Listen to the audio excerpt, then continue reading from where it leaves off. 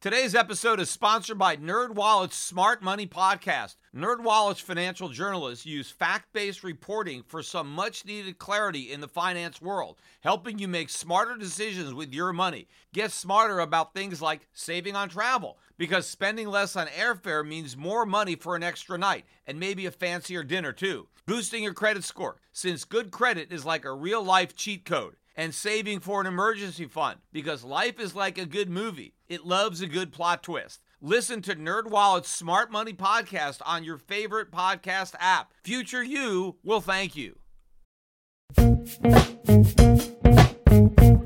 The Peter Schiff Show.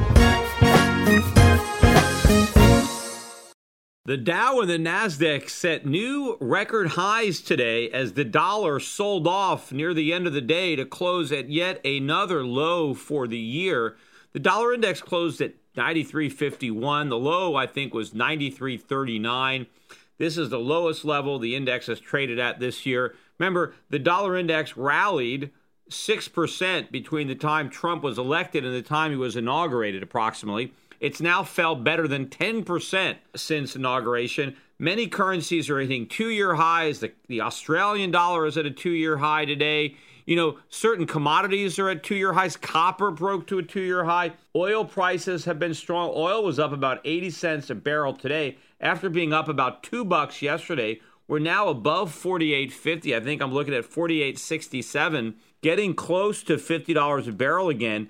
You know, just a few days ago or a week ago or so, I mean, we were getting close to 40 again, and people were talking about oil in the low 30s, and here we are almost knocking on the door at 50 again. You know, one of the reasons, though, for the strength in commodities is the weakness in the U.S. dollar. The catalyst for the weakness in the dollar today was the Federal Reserve, FOMC, concluded their two-day meeting today. Their press release came out at 2 o'clock Eastern time, and they announced that they decided not to raise interest rates during this meeting. Now, pretty much nobody expected the Fed to raise interest rates, which is one of the reasons why they didn't. But there was some anticipation that the Federal Reserve may be more specific concerning when it might start quantitative tightening, although they're not calling it quantitative tightening. They're just calling it balance sheet normalization. And so people thought, well, are they going to announce the specifics of when they're going to start and by how much are they going to allow their balance sheet to run down? But the Fed did not put any kind of start date. All they said is that the process would begin relatively soon. Now, the last time they put out a statement, they said it would begin this year. Now they're saying it will begin relatively soon. Now, why didn't they leave it at this year? Well, because this year means sometime before the end of the year, right? Which would mean within the next 6 months. Now, does relatively soon imply sooner than the next 6 months? I don't think so, because I think if they were going to do it sometime before the end of the year, that would be relatively soon. I would think within the next 6 months would qualify as relatively soon. Now, since 9 months from now or a year from now could still be relatively soon, because who knows what relative means? Relative to what? Right? So relatively soon, as far as I'm concerned, means that it may not happen this year. It may happen next year, which you could argue is still relatively soon. So to me, I think that was a dovish word substitute, because this year kind of meant that it would happen before the end of the year. Relatively soon, you have no idea when it's going to happen. In fact, relatively soon could mean never. Right? And maybe that's what it does mean. Maybe the Fed means that they're never going to shrink its balance sheet, and they just said relatively soon. Maybe they're talking about relative to the end of the world, right? I mean, the world's going to be around for a few billion more years, right? I think it's going to take 5 billion years before the sun supernovas. So I suppose that relative to that, the Fed is going to begin shrinking its balance sheet soon. So who knows? But I think it was a dovish comment, and I guess so did the market. And the fact that they didn't put a date. They also, mentioned inflation being, below 2%. And of course, whenever they talk about inflation being too low, that's another signal to the market that maybe the Fed is not going to hike or is not going to be as aggressive or as easy. It's hard to even use the word aggressive and our Fed in the same sentence, unless you're talking about aggressive easing, aggressive accommodation. But I think the markets, after initial delay, right, the markets really didn't know what to do for the first half hour, but then eventually the dollar broke and gold finally popped up. I mean, nothing big. It was up around $11, $12. It was about unchanged going into the announcement. And the knee-jerk reaction was a $2 or $3 sell-off in the price of gold. And then gold came back to unch, and then eventually we had the rally. Gold stocks also had a pretty good day today, finally. The GDX up about 2.5%. The junior miners doing even better. GDXJ up 3.75%. Still, these stocks have barely moved this year, given the pronounced weakness in the U.S. dollar. But hey, this is just getting started. I mean, this trade is just beginning now. Because remember, we had everybody long the dollar when the year began, and they haven't all flipped around. I mean, now we have some people taking the other side of that trade, but I still think this is a big wave, and there's a lot more behind it. But, one of the biggest moves that I think coming is going to be the Chinese currency, the yuan, the RMB, whatever you want to call it. I think it's going a lot higher. And if you recall, I talked about this because a lot of hedge funds and a lot of, smart guys have been short the yuan. I mean, they've all been expecting the currency to break. And the reason was because, it's pegged to the dollar, right? And the dollar was so strong, and everybody thought the dollar would keep getting strong. They believed that the Chinese central bank would have to throw in the towel and allow the Chinese currency to weaken against the dollar along with all the other currencies. Because if the dollar kept rising, that would mean the Chinese currency would rise with it, and that would put a lot of pressure on the Bank of China because now the currency they think would be too strong relative to a lot of their trading partners. So the entire collapse in the RMB was based on the dollar staying strong. Well, the dollar's not strong. The dollar is weakening. And I think that trade is going to unravel, and there's going to be some big losses for the people who are still in it. And I believe they're still in that trade. And if you look at the chart of the Chinese currency, it looks like it's putting in a major bottom, and it looks like the dollar is putting in a major top. And we're very close to a big breakdown in that chart, meaning U.S. dollar falling and Chinese RMB rising. And that is going to cause a lot of losses for some of these hedge funds. That's also going to be very bullish for commodities. One of the reasons that copper is at a 2-year high today is because of Chinese buying. In fact, when Caterpillar reported better than expected earnings yesterday, part of it was because of sales to China. So the Chinese economy is picking up, and as the Chinese currency gathers strength, that simply brings down commodity prices for Chinese buyers, and they're just going to buy even more. They're also going to buy more gold. They're going to buy more everything as their currency picks up. The one thing they're going to buy less of are U.S. Treasuries, because I think the exodus out of U.S. Treasuries is going to continue, especially as long as the Federal Reserve is telegraphing quantitative tightening. Because what is the Federal Reserve telling the markets it's going to do? It is going to sell Treasuries. Well, what do you want to do if you own Treasuries? You want to sell first. You want to front run the Fed. The Fed is the biggest holder of treasuries in the world, and they're going to sell. And they're announcing in advance that they're going to sell. Well, obviously, you know what they're going to do. They're going to sell. You don't want to wait until after they sell. You want to get out of the way. This is like a Mack truck. Why would you want to stand there?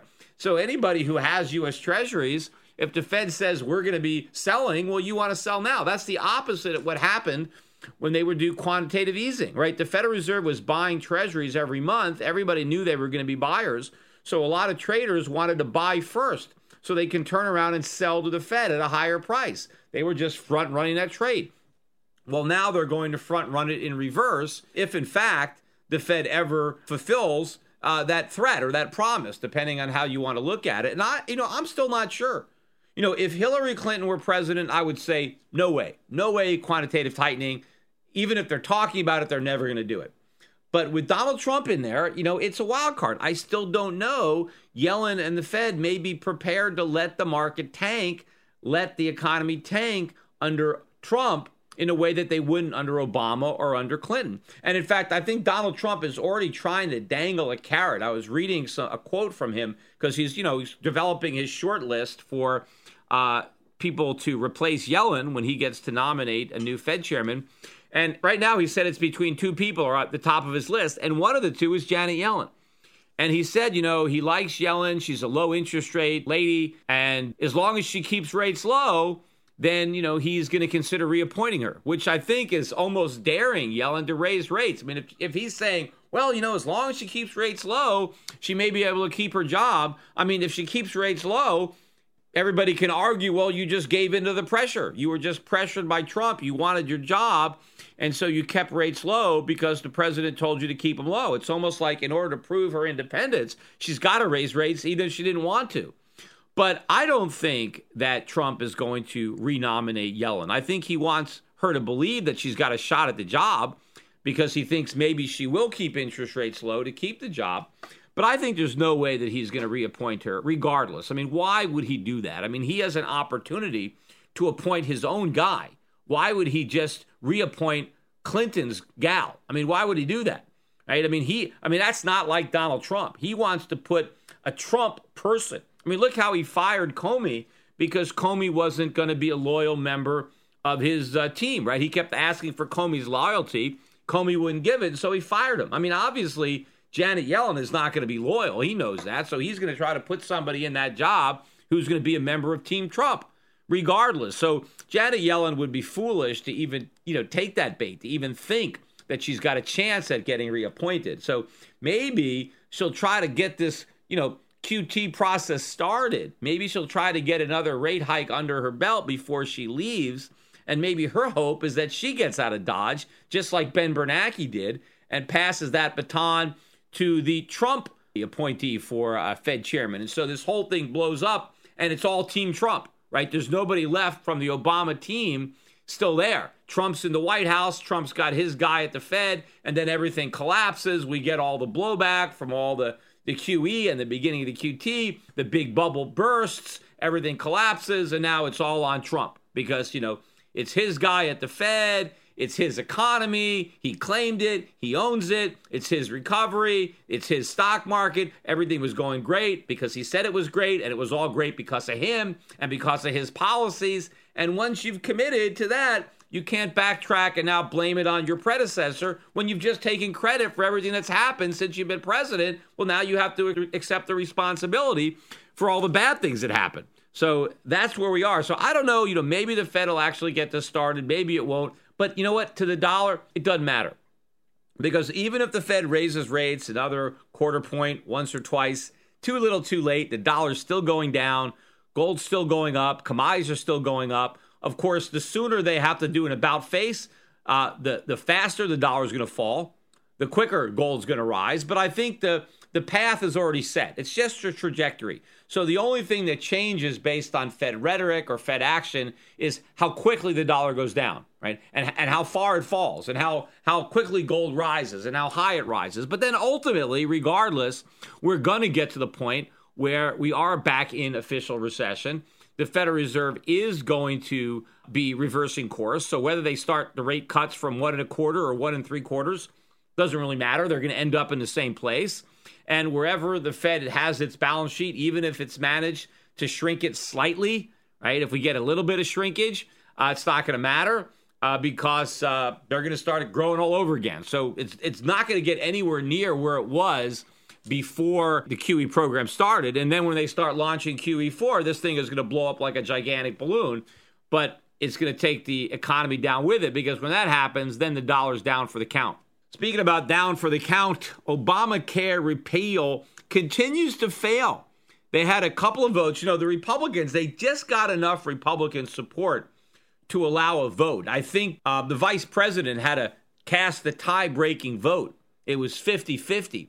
And he came in, Pence, and cast a vote so that they can actually debate Obamacare repeal. But so far, they've tried it twice, and I think they've gone down in flames. I don't know if the third time will be the charm. But the most recent one, just, like an hour ago, was one I think maybe Rand Paul introduced it, and this was the straight repeal. This was just repealing Obamacare, no bells and whistles.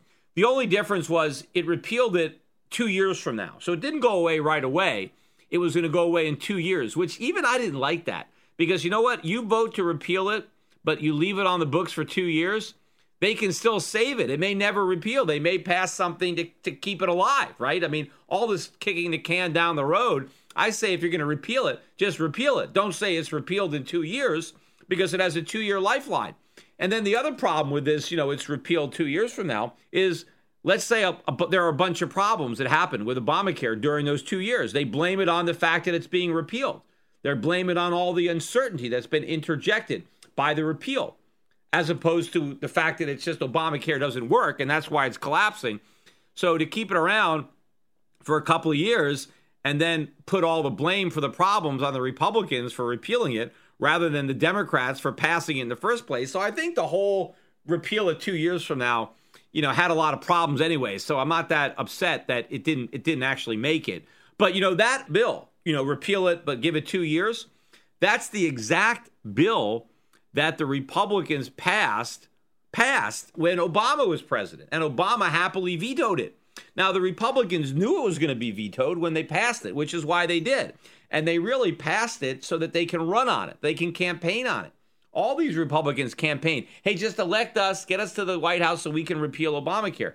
Well, now they have the Congress and they have the presidency and they have the opportunity to pass the exact same bill, and they didn't pass it because they knew it would be signed and they didn't want it to be signed. So now they don't have the guts for the straight repeal, but they don't even have the guts for whatever other repeal effort failed. I mean, they have something now they're trying to do. They're calling it a light repeal or something, which again, they're only repealing the parts that people don't like, which are the mandates and the penalties for not buying insurance, which will actually make Obamacare, in theory, even worse.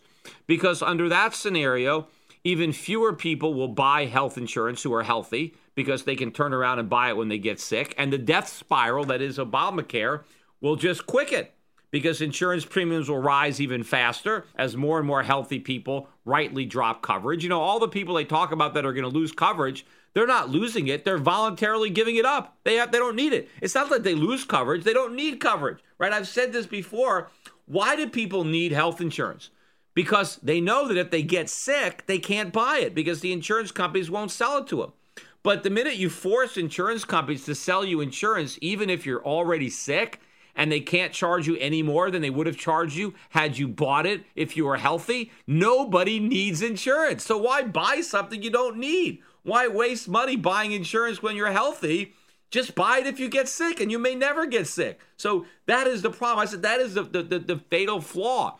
That is the essence of Obamacare, to let sick people buy insurance after they get sick, so no healthy people actually have to buy it unless you force them to do it, unless you require employers to provide it, unless you force individuals to buy it, right? But all the Republicans want to do is get rid of the penalties, but keep the perk, which will destroy the whole thing even faster. So I hope they don't pass that skinny repeal or whatever they're calling it, because it's just going to make the problem worse, except it's going to make it their problem. They're going to own the problem. Just get away from it. If you don't have the guts to repeal it, just let the Democrats own it. Let it fall apart, and then blame it on Obama, blame it on Democrats, blame it on big government. The last thing you want to do is this half-assed repeal that isn't really a repeal, that's preserve and replace it with a Republican brand, but preserve the problems, and you're in for a disaster. It's unfortunate that these Republicans don't have the guts to actually repeal Obamacare. What should happen is the Republicans that refuse to vote for straight repeal, especially those Republicans who voted for straight repeal when Obama was president, but who refused to vote for it with Trump, let's get rid of those guys. And I bet those same Republicans, if Hillary Clinton was president right now, I bet that bill would have passed, right? They would have passed it because they knew she was going to veto it, and it would have been great for the 2018 campaign. Yep, vote for us. We'll repeal Obamacare. Republicans loved running about repealing Obamacare, but for some reason, they don't want to actually repeal it. They just wanted to pretend they wanted to repeal it. Now, the problem is, what are they going to run on in 2018? What's their new rallying cry? What false promise are they going to make with voters to get reelected? And especially if this economy is tanking by 2018, if this stock market is in a bear market, the Republicans have a good chance of being ousted. I mean, even though it's hard to do when you have all these incumbents and you look at the numbers, but look at the popularity of Trump. I mean, it's at a record low, really, for a president at this stage in office, and it could be a lot lower. I mean, obviously, if we're in recession, if we're in a bear market in stocks, I mean, what you want to do in business or in politics is you want to under-promise and over-deliver. Well, it's too late for Trump to do that. I mean, he's completely overpromised, right? We're going to win so often. We're going to get tired of winning. We're going to want to lose just to break up the monotony, right? Everything is going to be great. Just elect me. It's going to be fantastic. Everything is fantastic. Everything is great, right? And so everybody's expectations were as high as possible, right? The bar was set in the stratosphere.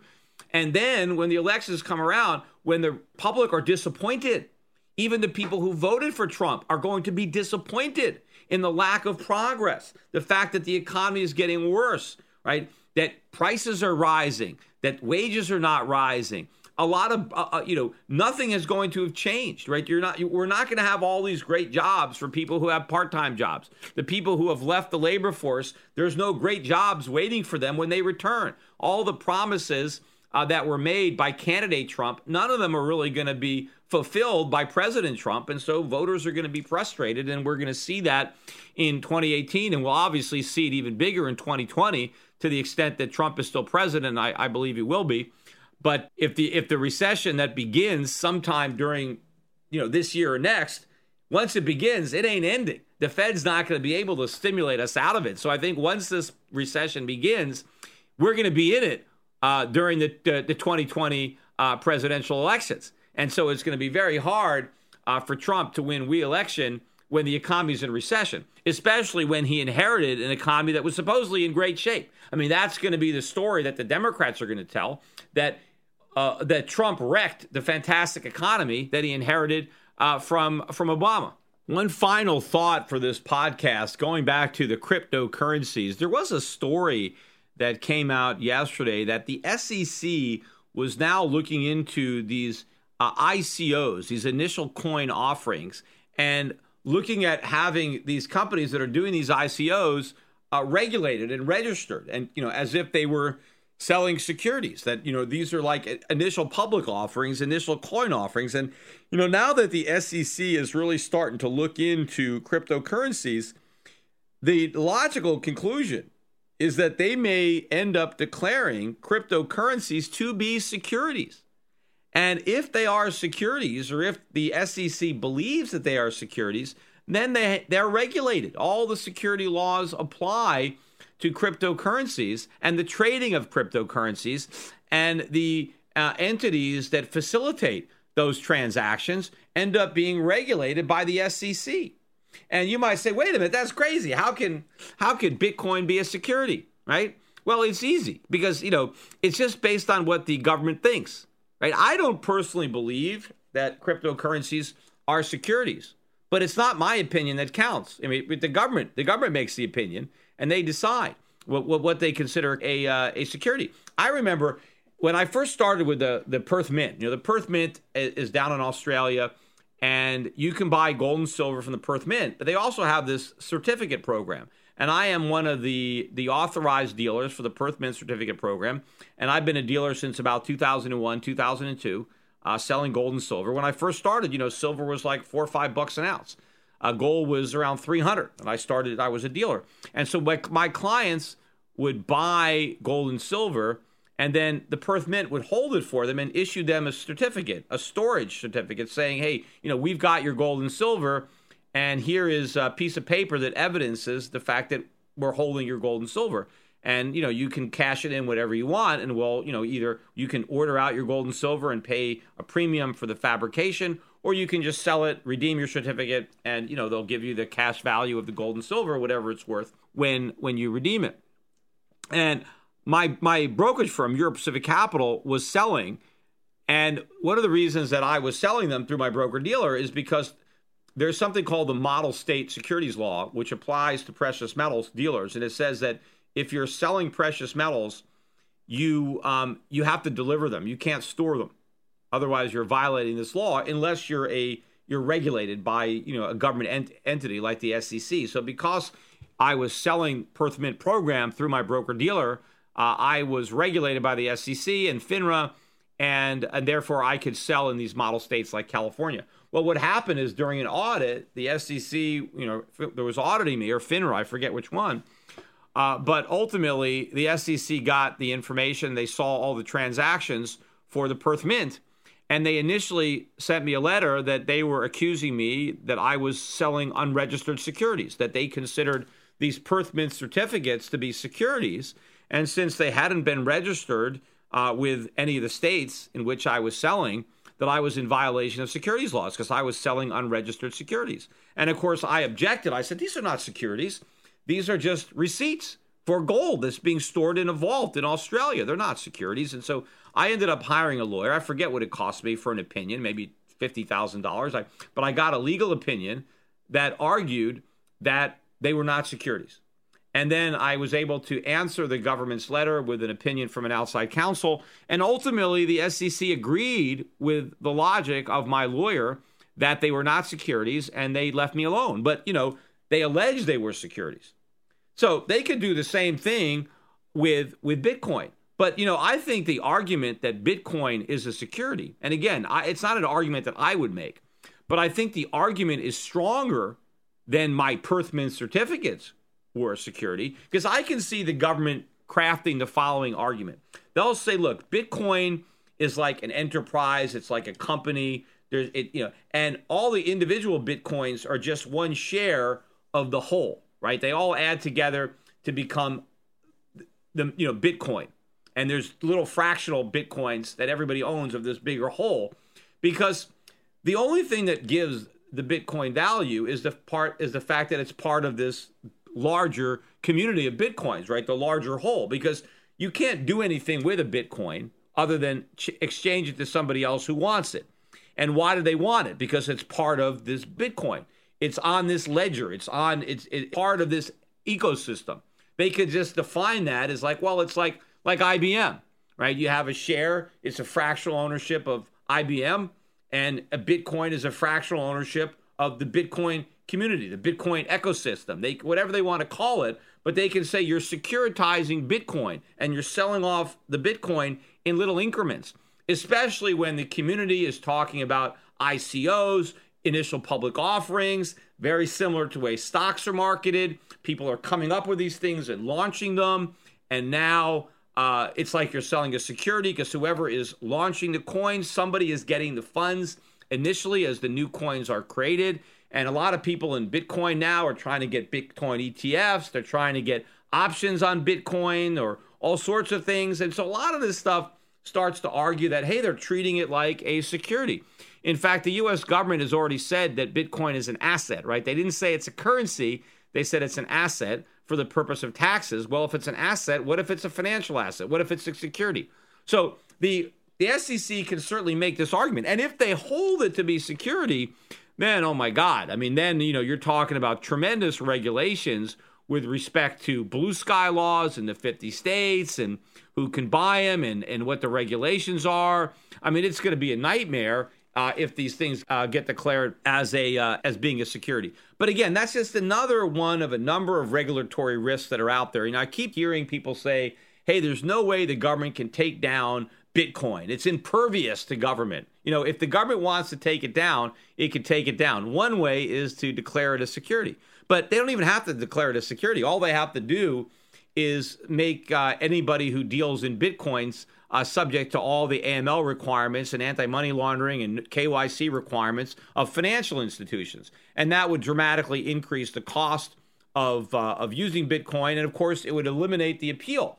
I mean, a lot of people want anonymity. I mean, if every time you use your Bitcoin, you have to disclose, your passport or your social security number or photo IDs or all kinds of paperwork, it's going to dramatically reduce the appeal, and especially to banks. I mean, if banks are scared of dealing with anybody who accepts Bitcoin because of the AML requirements, I mean, they won't even have bank accounts for retailers if those retailers are any way associated with Bitcoin, because then the banks are responsible for any money laundering that happens through their customers. So there's a lot of things governments can do.